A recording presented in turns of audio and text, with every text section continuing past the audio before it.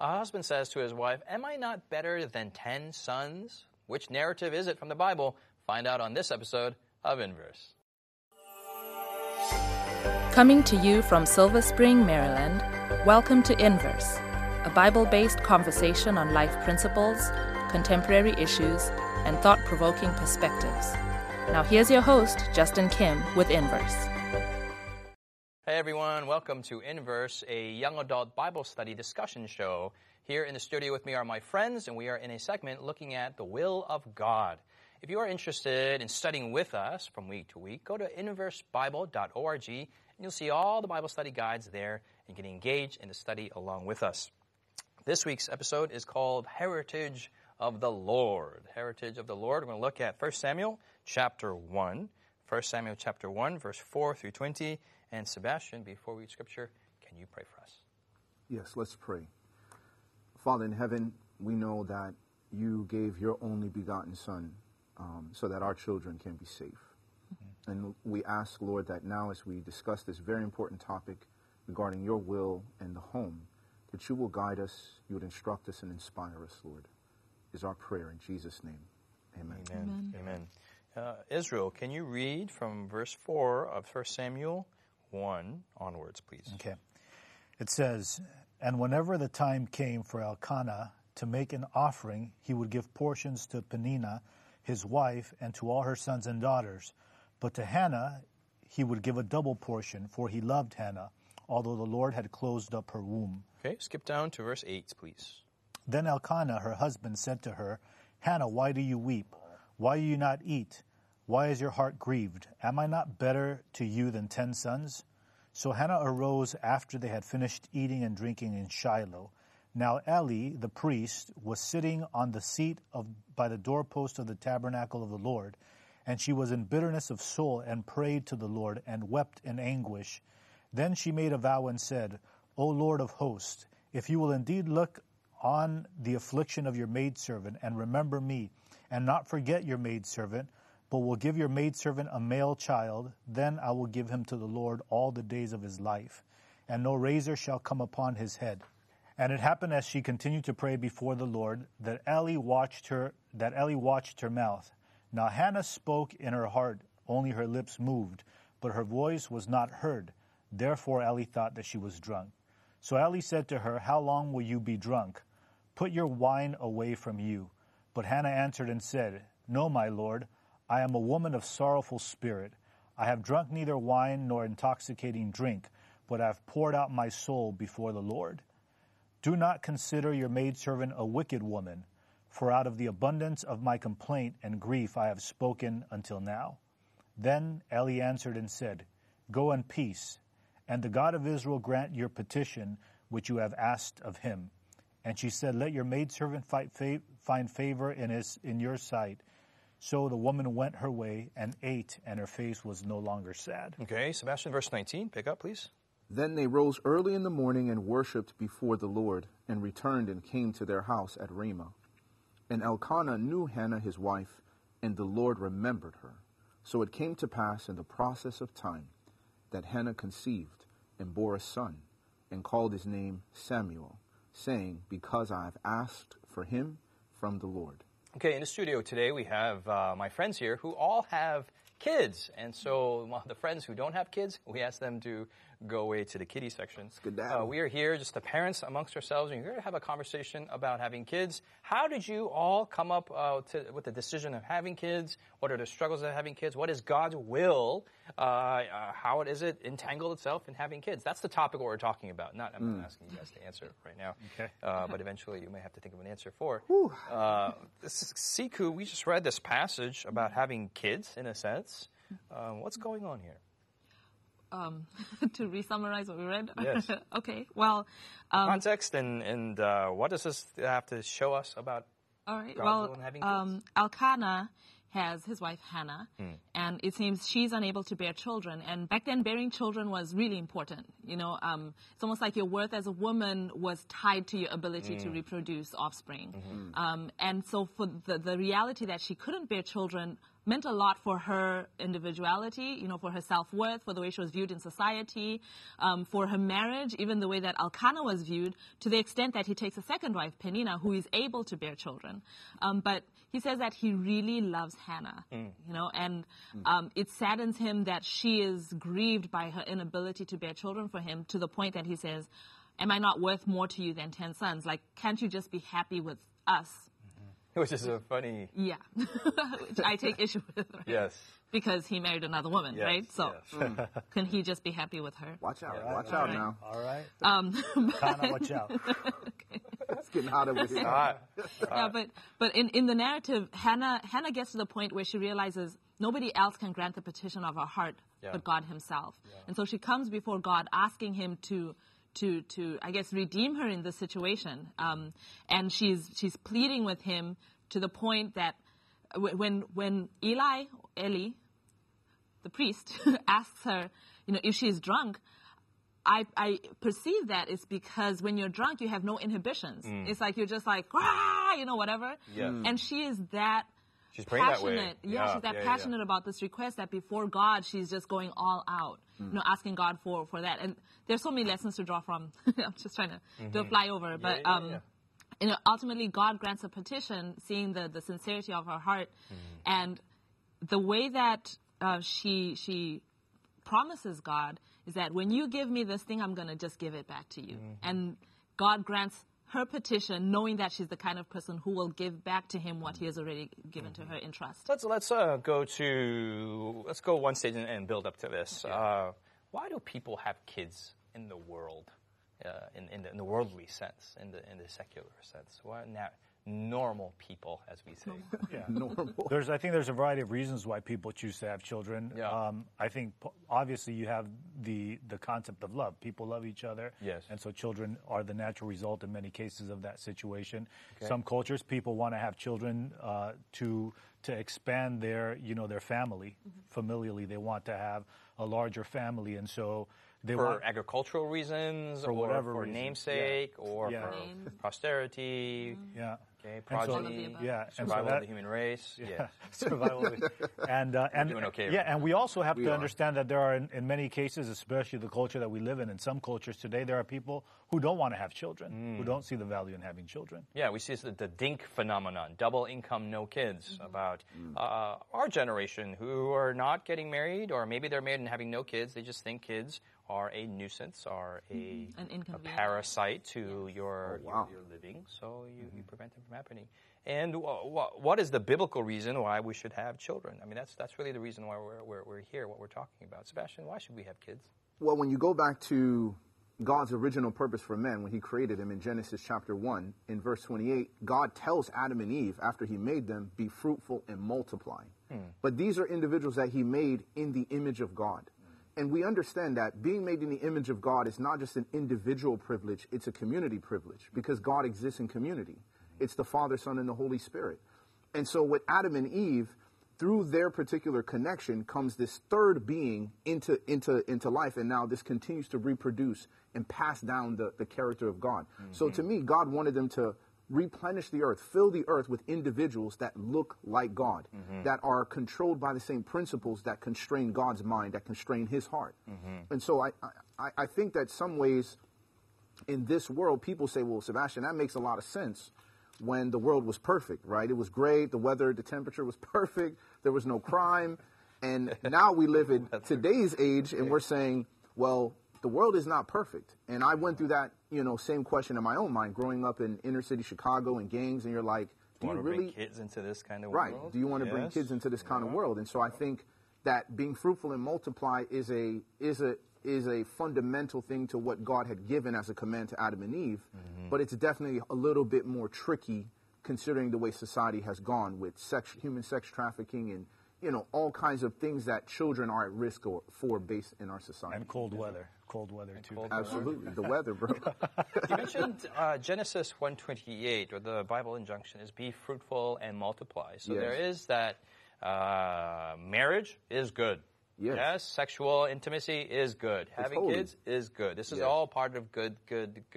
God's ideal. Yes. Yeah. In the case of Hannah, who could not have kids, how would she be able to fulfill Genesis 1:28? Or maybe not Hannah, because she had kids and whatever, but maybe there's people out there who can't have kids, or are, for whatever scenario they're in.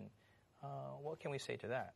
When we look at the story of Hannah, something that strikes me is the fact that there's a dual process here. Not only it's not enough that people want to have kids. The other question that needs to be fundamentally answered is, does God trust us in bearing His children? Children are a gift from God, and here in Hannah, God was able to find a person in whom He could trust to grow and to nurture someone like Samuel. And so there's also this dual component of not just individuals wanting to have children, but also the divine responsibility of bearing up children in the fear of the Lord. And I'm not saying that anyone who can't have children is because God can't entrust them with children. Sure. But there's also that dynamic that I wanted to add on to what Sebastien was saying previously. And in the fruitfulness that God calls us to, like has been already stated, you can have children and they're not a blessing to the world. That's right. So just the fact of having children doesn't mean you've blessed the world by producing mini yous. God wants mini me's, but not mini me's. Mini yous. Like YOUs. We got it. YOUs. That God wants us to be a godly seed, right? He would like His character reproduced and in our progeny, that His glory is magnified through our children being born, because then there are more individuals who can reflect the image of God, right? That ability to do that is not restricted to people who have biological children, though.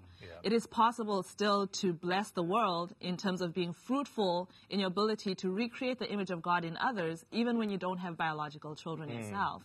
And that's something that I can do, that all of us can participate in as a family of God, regardless of whether we have children. And I know we're not talking about the church right now, but I think that's part of why the church exists, is that as a community of faith, we contribute to each other's children, to bringing up a community that reflects the image of God, regardless of whether I have biological children or not.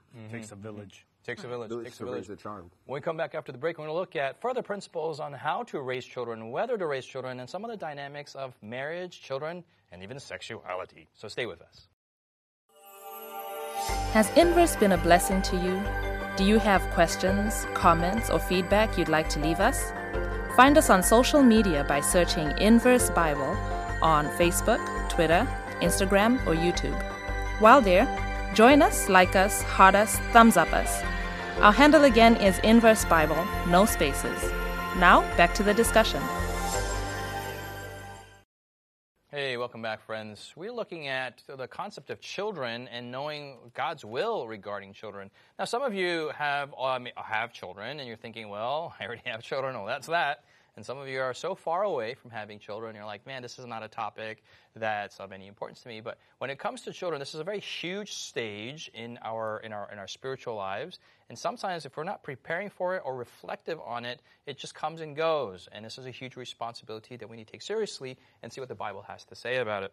We've been talking about how do people who don't have children or cannot have children, how do they fulfill this go and multiply and be happy and kind of command that God has given them? And experience Christ-likeness, which was what Sebastien was saying earlier on. I think when we look at Scripture, it's important for us to note that what's striking about the Bible is in many cases, actually our relationship with God is adoption first and then birth second, right? And so it's like God first adopts us and then we are born again.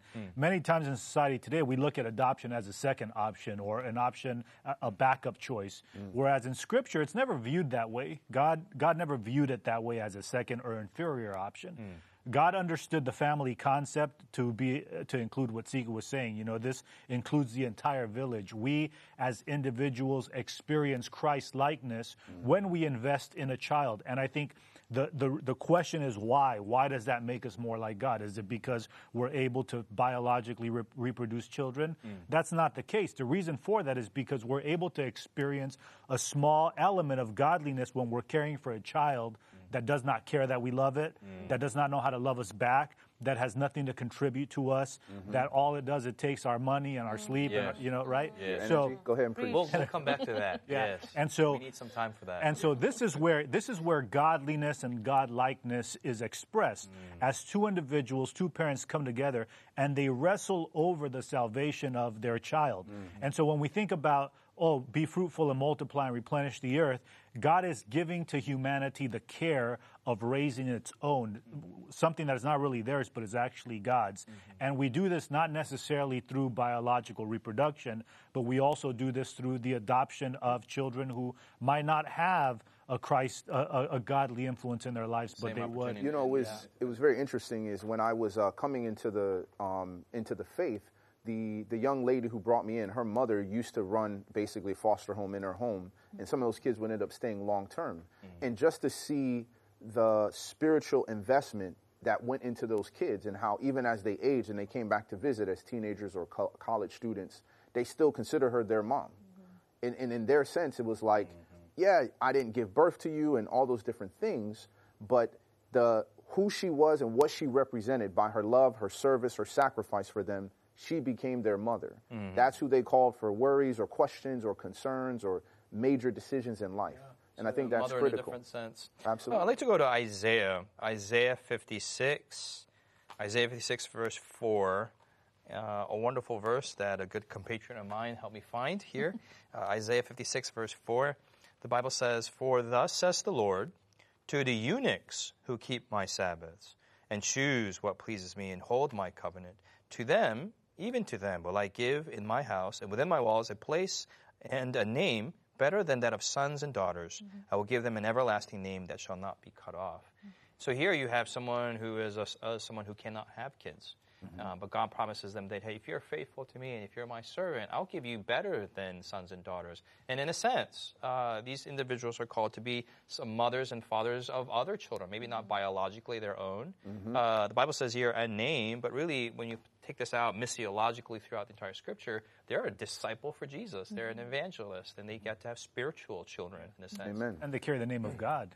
They kept it there, and whether we're married or not, if we're single and maybe 16 years old, we're still called to some level of discipleship and taking care of those underneath us, or maybe senior citizens or beyond the years of having kids and whatnot. We're still active and think of how profound that is, right? That in what Adam and Eve could do biologically, we now have to do spiritually, which is to reproduce someone in the image of God, after we ourselves have been restored in the image of God. And I think that's a profound important. thought, yeah. I was thinking about when you asked a question that was rhetorical right at the beginning, but it got me thinking before my husband and I were married and we were discussing, the possibilities and etc. One of the things we talked about was having children. Should we have children? Should we not have children? And I recall specifically where we were when we had this very heavy conversation. We're on a car ride, and it was a gray day, and I was looking out the window, and I was just bawling because I was like, I don't want to bring children into this evil world. This world is so evil. I can't imagine, bringing a human being, this helpless, innocent little baby, to experience all of the stuff that the world is, and how do you protect them, and just all these thoughts. And I thought of that in the context of what we're talking about reproducing the image of Christ, not just in our own biological children, but in others as well. At the root of it, I didn't want to have children because I was afraid of what they would experience in this world. Yeah. And in a sense, it makes sense existentially, but it's kind of selfish-ish because there are other people who are already living in this evil world. So it's kind of like, as long as I don't have to deal with protecting somebody, as long as I don't have to deal with making sure that they're safe, then I'll be okay. But there are other people who still have to experience the evil in this world. So that prerogative of, quote, making the world a better place or enhancing the gospel or pushing for the second coming of Christ, it still rests upon me even if I don't have biological children. Having biological children makes me realize the weight of it in a different kind of way. So it's like, whoa, okay, I don't want the world to end on my kids. And when we talk about making the world a better place, it's usually, what world are we leaving for our children, is how we phrase it. Sure. And yet, in reality, this world, whether you have biological children or not, we need to think about what heritage are we leaving, or what heritage, what's the other word? You know, what are we passing on to the, quote, next generation? Or, better yet, as a Christian, do we not want Jesus to come soon so that that other child doesn't have to live through that, so that the victim of sex trafficking doesn't have to go through this experience, so that no other child has to go through the abuse that other children are going through? We want Jesus to come soon. Mm-hmm. It's something you're placing the focus off a bit, so many people raise children as the final goal in things. Yeah. If I just raise my child well in a good society, that's my final goal. Right. And God is the tool by which that is made possible. But what you're saying is that's a displaced perspective. That we have to have God's end goal of the world first, and my children are an avenue to that goal, whether it's the gospel or as missionaries or evangelists or whatnot. That's actually a radical way of thinking. Yeah. And I think that's what Hannah is going through. Hannah's one of the most radical parents in Scripture, right? I mean, she prays and prays and prays. I mean, she's weeping and she looks drunk to the eyes of the people around her. She wants a child so badly, but she gets the child and then immediately gives the child back to God. Yep. And it's like she sacrificed her son. Right. Well, the Bible says that in the time of weaning, which is about, 3 to 5 years old, depending on the culture when people wean, but it's usually around that time. So she only has the kid for about maximum 3 years.